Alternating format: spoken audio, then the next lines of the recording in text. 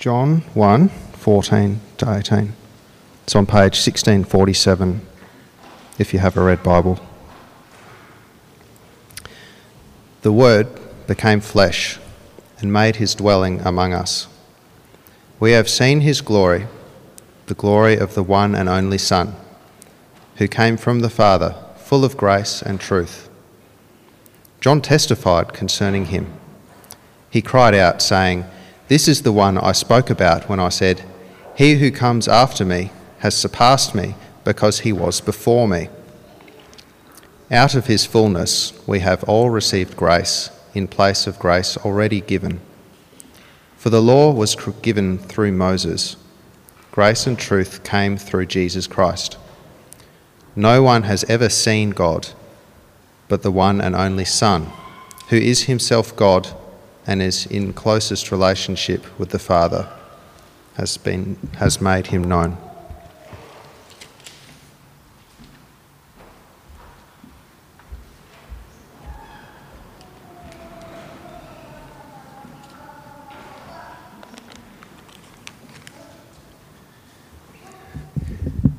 I'm a little bit nervous, I don't know why really, but it's good to see everyone here this morning.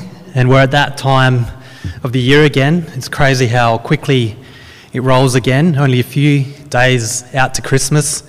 And where did the year go? It's just so quick.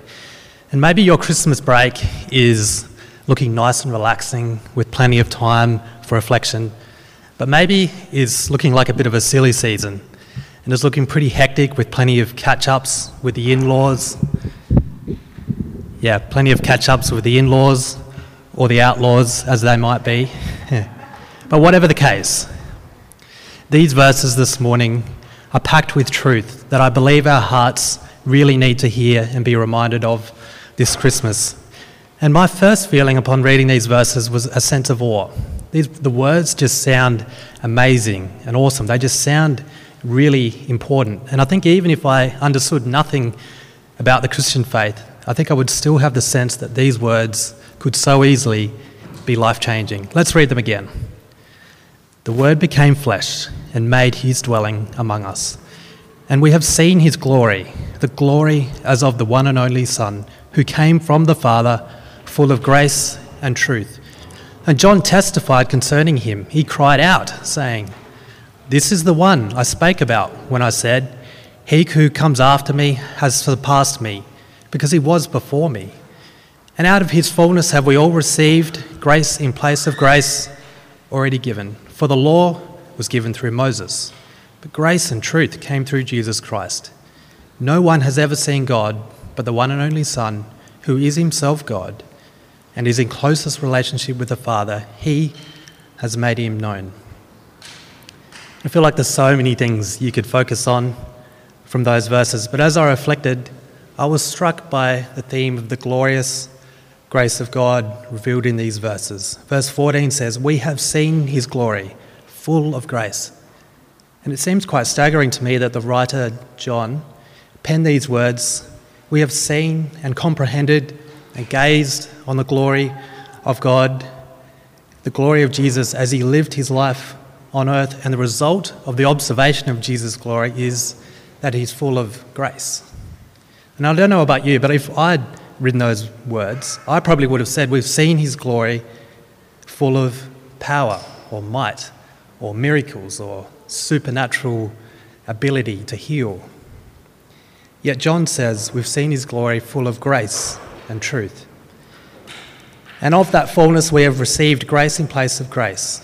So let's explore this morning why the apostle focuses on grace. Let's look at how Jesus demonstrates grace that meets us where we're at.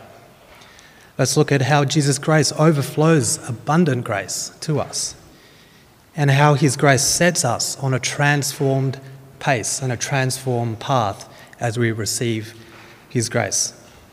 And if you're a kid this morning, I actually need your help as well, and the adults. So giving there a heads up, there will be 3 pictures related to 3 points that will pop up on the screen at random points, at which case you can interrupt me because we'll answer a question at that point, just to keep you on track and keep us all engaged, but with that privilege comes great responsibility. So you have to watch the screen really carefully. And if you don't see any pictures, I've forgotten, so just put your hand up and remind me. So as we come and look at this passage, shall we pray? Father, as we pause to look at these verses, before we launch into the busyness of Christmas, we pray that you would still our hearts and speak to us by the power of your word. We pray you would encourage us and challenge us and ignite in us a fresh understanding of your glorious grace. Amen. So do you all remember the video that Ben played a few weeks ago? It was called 3, 2, 1 of John 1, where Ben reminded us of the Trinity, God in three persons united in love. And we saw Jesus as introduced as a member of the Trinity, not as an isolated superpower, but as a member of a cohesive, deep relationship of the Father, the Son, and the Holy Spirit, the Godhead coexisting in perfect harmony and relationship. And John starts out in these verses reminding us that the Son became flesh so that we might hear from the Word, capital W, and be invited into that same relationship that exists in the Trinity.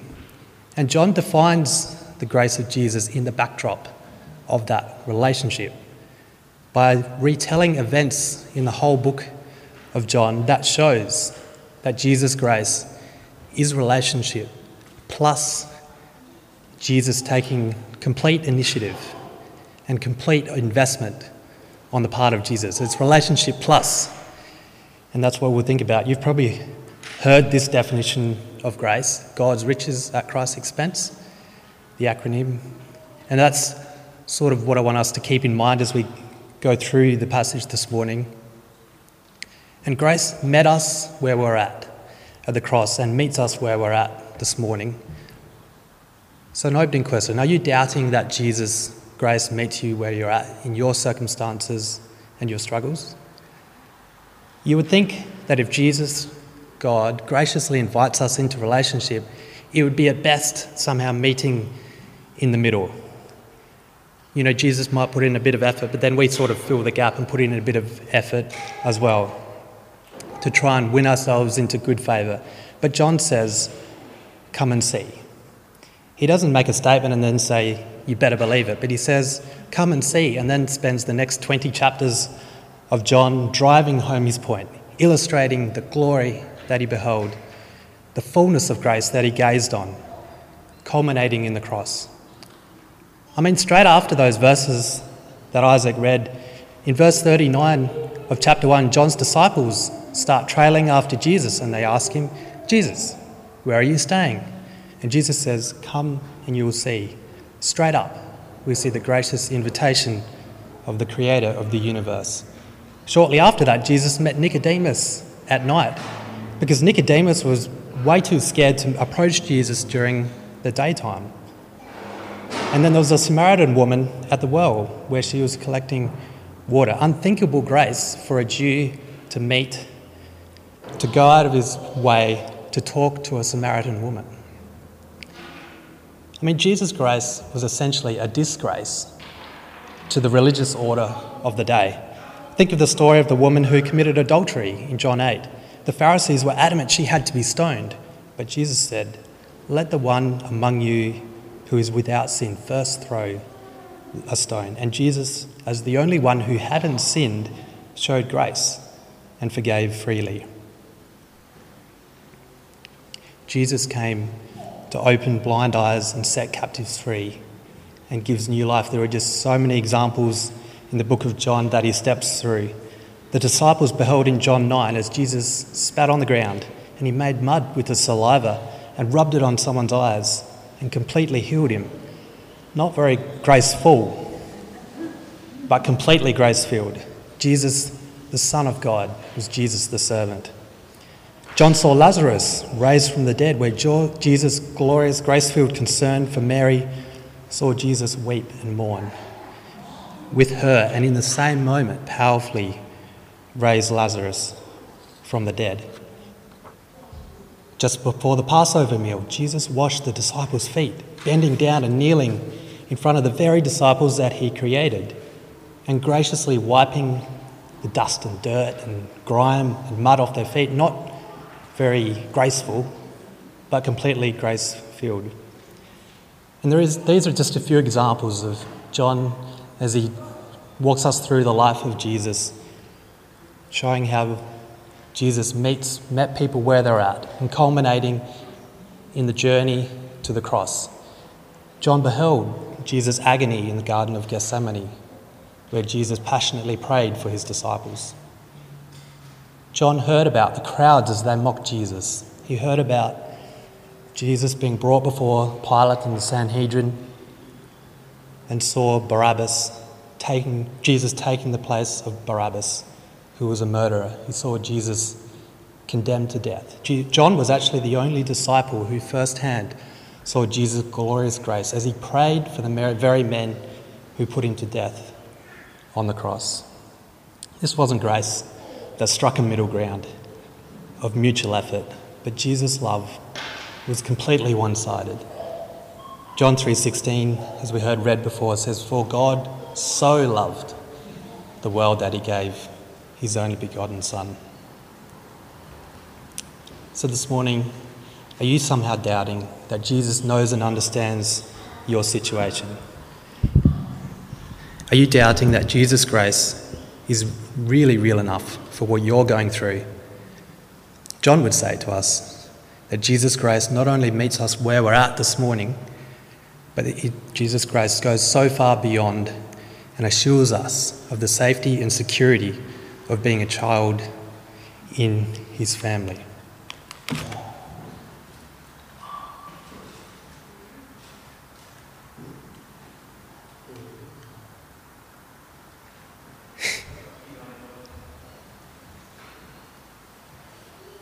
That's not the first picture.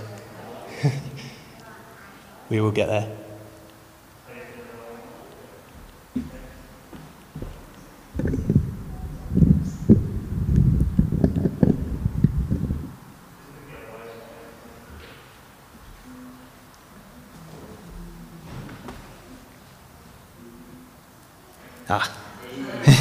That looks like a picture.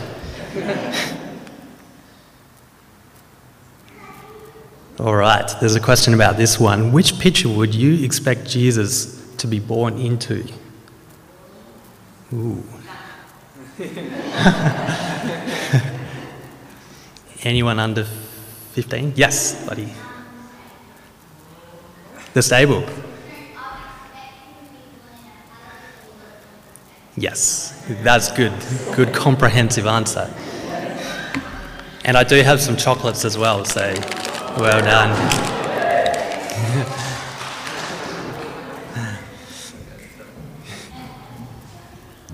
Whoop.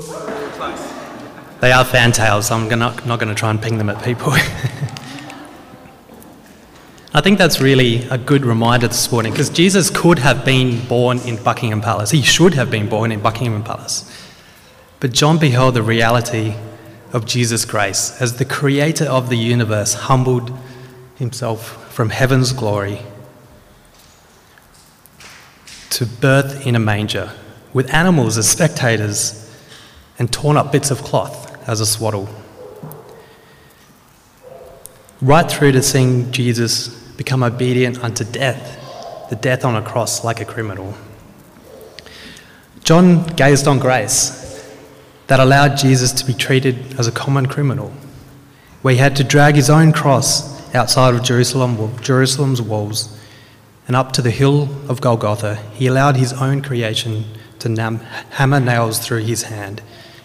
And Jesus died, crushed by the weight of your sin and my sin, and paid the penalty that I could never pay, and bore the burden of sin that I could never bear.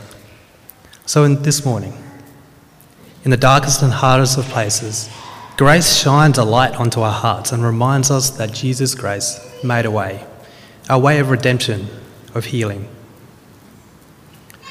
So will you daily receive grace? As you contemplate Jesus' grace for you, will you take time this Christmas to reflect on what Jesus has done for you. Because this grace, as we look at our second point, this grace is overflowing, abundant grace. It's so freely available to us. In verse 14, John talks about one full of glorious grace. And in verse 16 it says, out of his fullness have we all received grace, in place of grace, or grace upon grace. We can experience Jesus' grace to survive and thrive in the circumstances of life. And this is only found in our receiving relationship with Jesus. The saving grace of Jesus is a present eternal tense. Like it isn't just a past thing. But when Jesus saved us, it's present and it's eternal. It's something we have forever. It's not a stopgap measure just to save us from hell and secure a new position. But just like a new birth in Jesus and a new identity never changes, so access to grace, it just never stops, it never cuts out. Romans 5:2 says, through him we have obtained access by faith into this grace in which we stand, and we rejoice in the hope of the glory of God. So maybe this morning you might be feeling a bit lukewarm, kind of hobbling over the line to Christmas, hobbling over the line of another year, about to pop your head up into so many catch-ups and craziness. Or maybe you're overwhelmed or short on true rest. But John would remind us that Jesus' fullness of grace, he would remind us there's no shortage of grace at the source. There's no supply issue. Jesus is the source of the energy we need.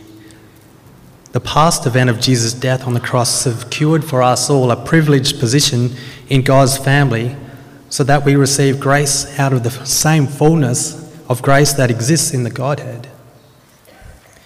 Which, to be honest, I can't really wrap my head around that, so that's something to go away and think about. But what these verses teach us is that we have a present daily access to the fullness of God's grace. Ooh, that looks like another picture.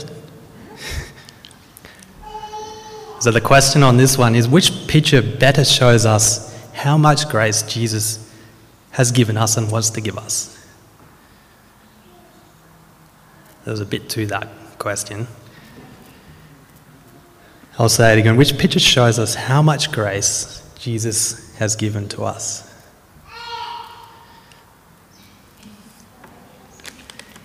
Adults can't answer.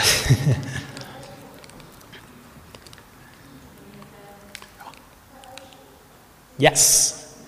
Well done.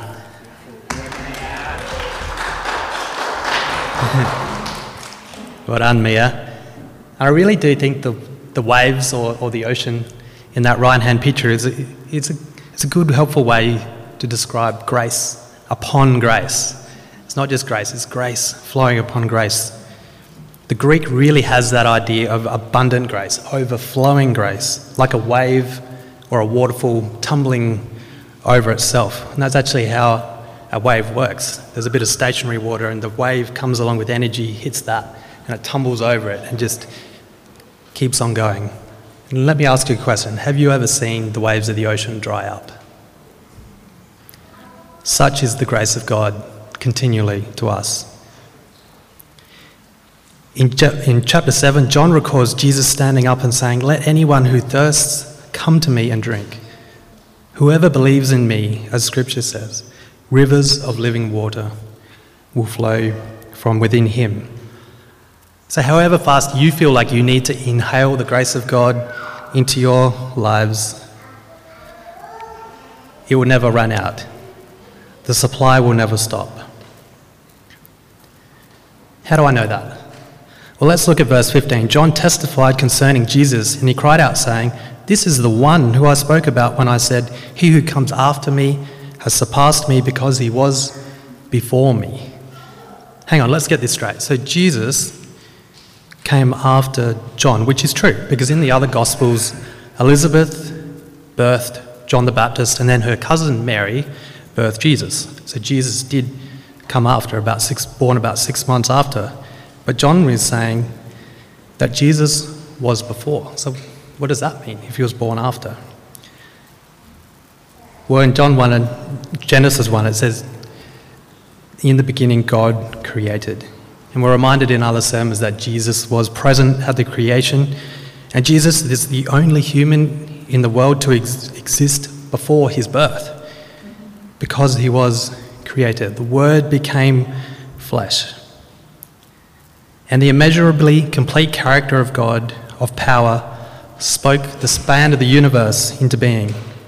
Jesus just spoke words, and the sun and the moon and the stars and the solar systems and the plants came into being, right down to the intricacy of a single cell and the beauty of a snowflake. The glorious, in that same way, the glorious grace of God is infinitely available to us in that same measure that of Jesus, the magnitude of Jesus' creation. So grace upon grace, abundantly available grace. There was a Christian writer back around when John was around in 1st century AD. He was called Philo, which is a good name. And he wrote, and it's a bit wordy, but he wrote, because of this, and he was talking about this particular verse, because of this, God restrains and regulates the first graces. After that, he bestows other graces in place of those graces, and third graces in place of second graces, and always new graces in place of older graces. And then sometimes different graces, but other times the same graces again. Which is interesting to hear from someone who was a contemporary of John around the same time, because he would have really understood what John meant.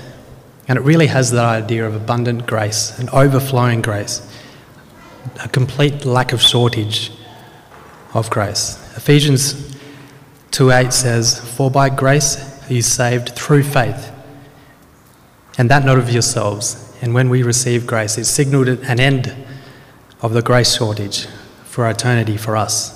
The Amplified Bible says, "For out of his fullness, the superabundance of his grace and truth, we have all received grace upon grace, spiritual blessing upon spiritual blessing, favour upon favour, and gift heaped upon gift."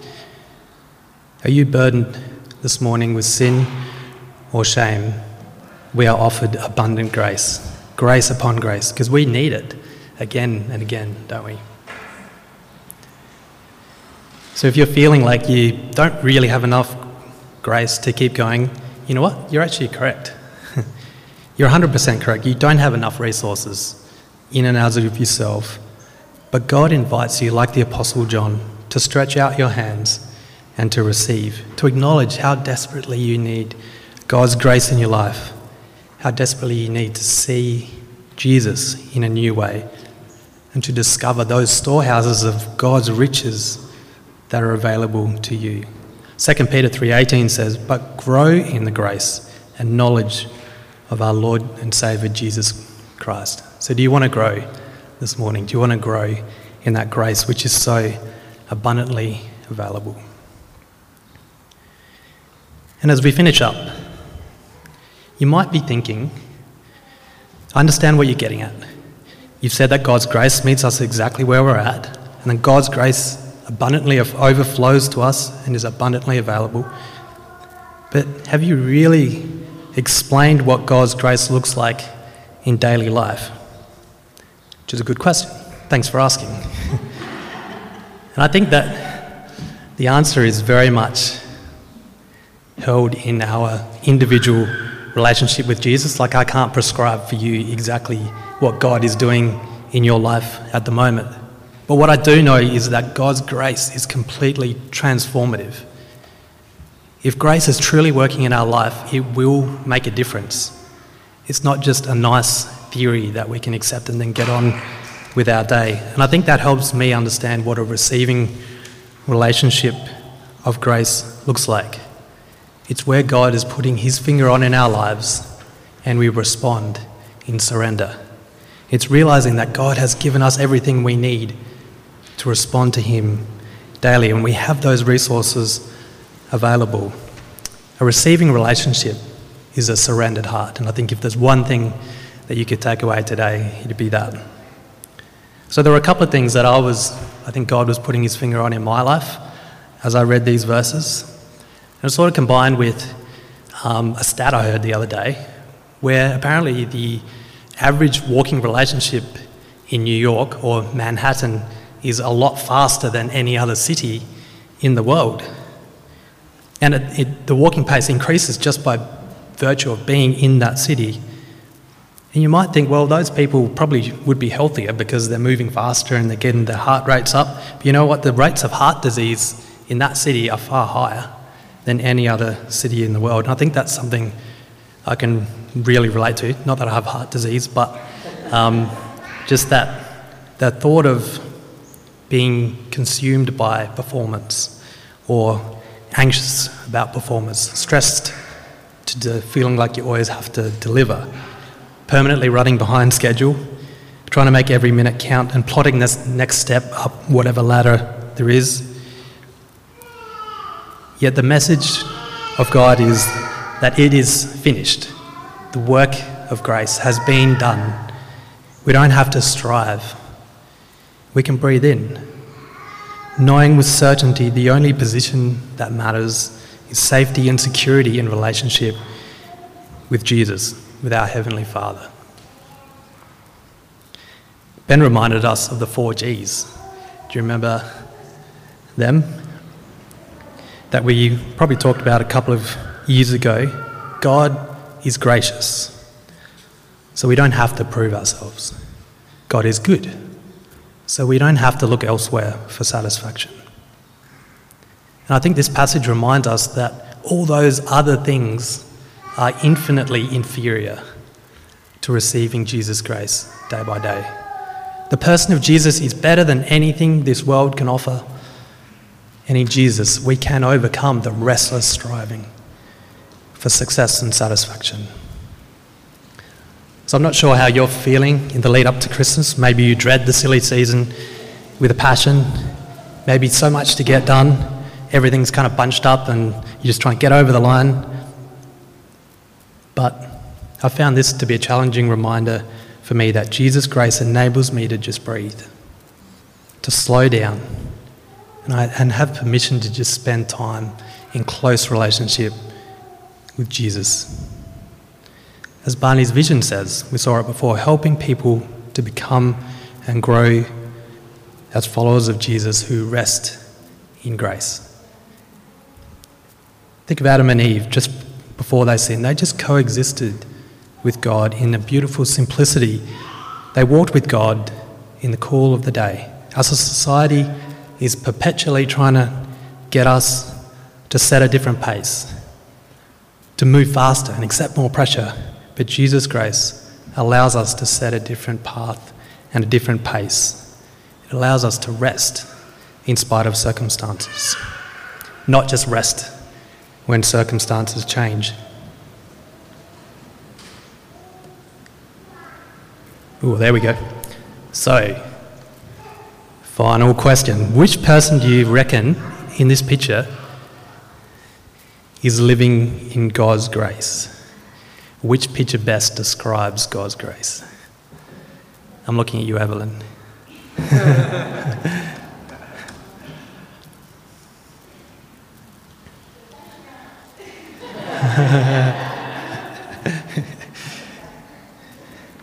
Yes, good one.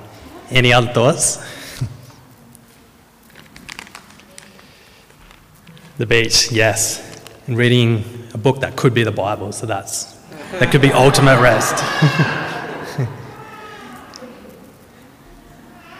But do you know what? I think the best answer is that all of the pictures do. You know why? Because in spite of the circumstances going in our life, we can experience and know and have a settled rest in our hearts. It doesn't matter what we're doing, whether we're looking at the most beautiful scenery in the world or we're charging through a busy day. We can in Christ. Jesus' grace is just so abundantly available, so we can know true rest. Isaiah 26:3 says, "You will keep him in perfect peace, whose minds are steadfast, because they trust in you." Or as the Amplified Bible says, you are keeping him in perfect and constant peace, whose mind is steadfast and committed and focused on you, because he and she trusts and takes refuge in you with a hope and a confident expectation. So will you spend this Christmas meditating on and cultivating a hope and a confident expectation in the one who is full of glorious grace? I was thinking about the word meditate as well. And it's something that I haven't really thought of meditate apart from maybe a yoga concept and a gym thing. But I just remembered that the word meditate is actually used many times in the Bible. It's at least 27 times. And it really has that idea of revolving the truth of Jesus around and around in our mind and eagerly devouring that truth. So how much time are we willing to take apart to truly meditate? Is that something we'll be willing to do this Christmas? And I think another example of receiving grace might be living in Christian community. Just like Jesus, the Godhead exists in relationship, so the church community exists in relationship with each other. And what a privilege it is in God's grace to be able to serve one another, to be able to help one another, comfort one another, celebrate with each other, mourn with each other, see each other when we're just not ourselves, and that's okay. Pray for each other. And in doing so, we're like John. We're creating living examples of what the grace of Jesus looks like, what Jesus' glorious grace is to the people around Barney's and in our community. So my final question is, what is our burning quest? Is it to form Jesus' image in our lives? Are you willing to inhale that truth so you can exhale anxiety and stress and worry or anger or rage? Verse 14 says, we have seen and beheld and gazed on. And I often think about the possibility of going through life not really seeing, if you know what I mean, having some simple, plain truth there in front of my eyes. It's kind of my greatest fear, and not actually getting that when it was there the whole time. And something that made me think of that is the other day I was just looking at this wall, as you do, just looking at this wall, and I realised that there was, and I hadn't even really seen this before, but there was this big circular thing embedded in the wall, and it's got, LED light in there as well, and the sun was just sort of setting in the sky, and it was just, the sun was catching the LED light as it shone through, and I was like, how on earth did I not see that before? Because I just race in, race out. Yeah. But you see my point. Let's just stop and be willing to spend time really seeing and comprehending and gazing on the character of Jesus, even over this Christmas break. Let's prioritise time even in the circumstances of life. Amen.